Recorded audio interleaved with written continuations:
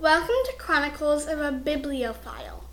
This is a podcast exploring books, stories, and the people obsessed with them. I'm the librarian. My job in the podcast is to get, select, and organize books. P.S. Bibliophile means someone who really likes books. I am the chronicler. My job is to record and publish the very audio you are listening to. We are very glad you have joined us while we explore the never-ending wormhole of adventures and characters the librarian chooses. Our goal is to share with you the books we love and don't, to give you family recommendations and heart-touching books everyone's sure to enjoy. Let's go! Welcome to episode 6. Hello, librarian. What book adventure are we talking about today? Hello, Chronicler. Today we're talking about Ghosts by Raina Telgemeier. Awesome. Why don't you tell us a little bit about it? Ghosts is about a family of 4 who moved to Bahia de la Luna, California. The youngest sister is sick, and they moved there to help her. The story has a lot of ghosts and spirits in it, but it's not scary. What did you think? Yeah, and I think it's pronounced Baha'i. Fine. Baha'i. But Baha'i feels like in the book, like a city in Mexico. It is a very, the traditions and the culture of this small town seem to be very steeped in Mexican tradition. But when they get there, it's very kind of just seems pretty gloomy and foggy. Yeah, well, that's part of it being in Northern California. It is in the cold Bay Area of Northern California, and they're used to the warm, sunny areas where they lived before, and now they've moved to a place that is very windy and cloudy and stuff. But yeah, I found it to be a story of 2 sisters, like you said, and they moved to a new town, and this town has a rich tradition of ghosts. And the sisters, Maya and Kat, learn to understand and value, instead of fear, the ghosts. It is also has 2 beautiful love stories in it. One is the love story between the 2 sisters, and the other is the story of the older sister, Kat, and a new local musician boy that she meets and slowly comes to like. This is our first graphic novel, as we talked about, and it is beautifully illustrated.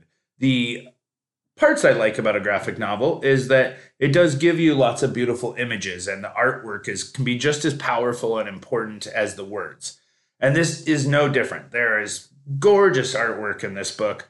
It is really beautifully colored and really takes you into the gloominess and the darkness and the ghostly world. But one thing I really loved is this is not a scary ghostly world. Really, it's more of a joyful kind of celebration of ghostly worlds. It's the time. It's the book is around the Day of the Dead. So most of the, or not most of the book, but a lot of the book is revolving around the Day of the Dead. Yeah, they learn about the Day of the Dead and what it means, and learn to how to try to connect with their own ancestors and grandma and stuff like that. Okay, great. Who was your favorite character? My favorite character is Kat. Kat is Maya's sister and one of the main characters. Kat seems fun and is always very careful and aware of everything. Okay, great. Who's yours, Chronicler?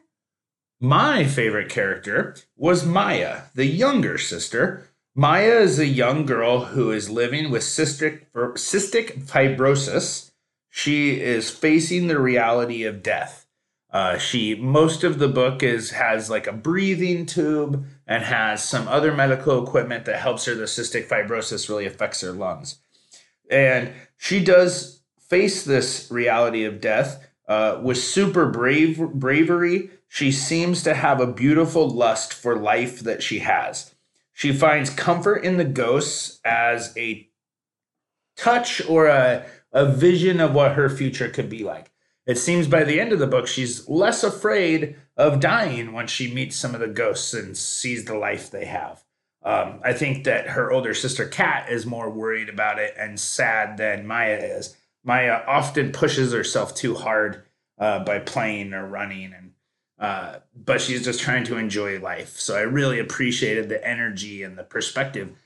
And parents, this is a book that kind of beautifully explores death. It's a neat way to do it. It's kind of a subtle piece to the story, actually, that really I liked a lot. Okay, so on to our ratings. Librarian, what did you rate Ghosts? I rated Ghosts 5 hearts. You and your 5 hearts. Excellent. And what really stood out to you to give it such a high rating? I don't know. I really enjoy graphic novels, and I also really enjoy this author makes a lot of great graphic novels, but it's also just a really sweet and nice, well written story. Excellent. Yes, I gave it 4 hearts out of 5 as well. And it is, like I already said, it's a beautiful book. It's a smooth read. It's very appropriate for, I would say, almost any age group. It's really, really good. And it reads really smooth and fast. I think we will definitely try to maybe in a 5 or 6 episodes do another one of her comics because, as you said, they're all really great. And she makes a lot of them. All right, should we go on to joke time?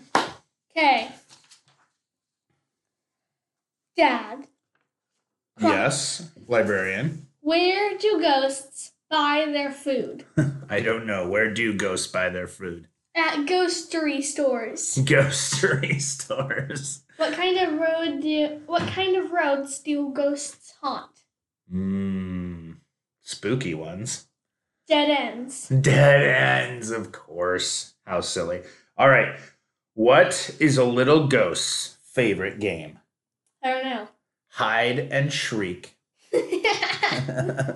We found that there is a wealth of ghost jokes. You can look up ghost jokes forever. There's so many of them. All right, that is almost it for us, except for we need to talk about what we're reading next. Next is a book called Running Out of Time by Margaret Peterson Haddix. Awesome, yeah, and this is back into the world of a young adult novel. And I believe this one is a little bit of a kind of science fiction-y, kind of dystopian type book a little bit. So it should be really fun and interesting. So please look for that if you'd like to read along with us, Running Out of Time. But for now... Thank you for listening, listeners. We will see you next time. Don't forget that an open book is an open portal. Goodbye for now. Goodbye.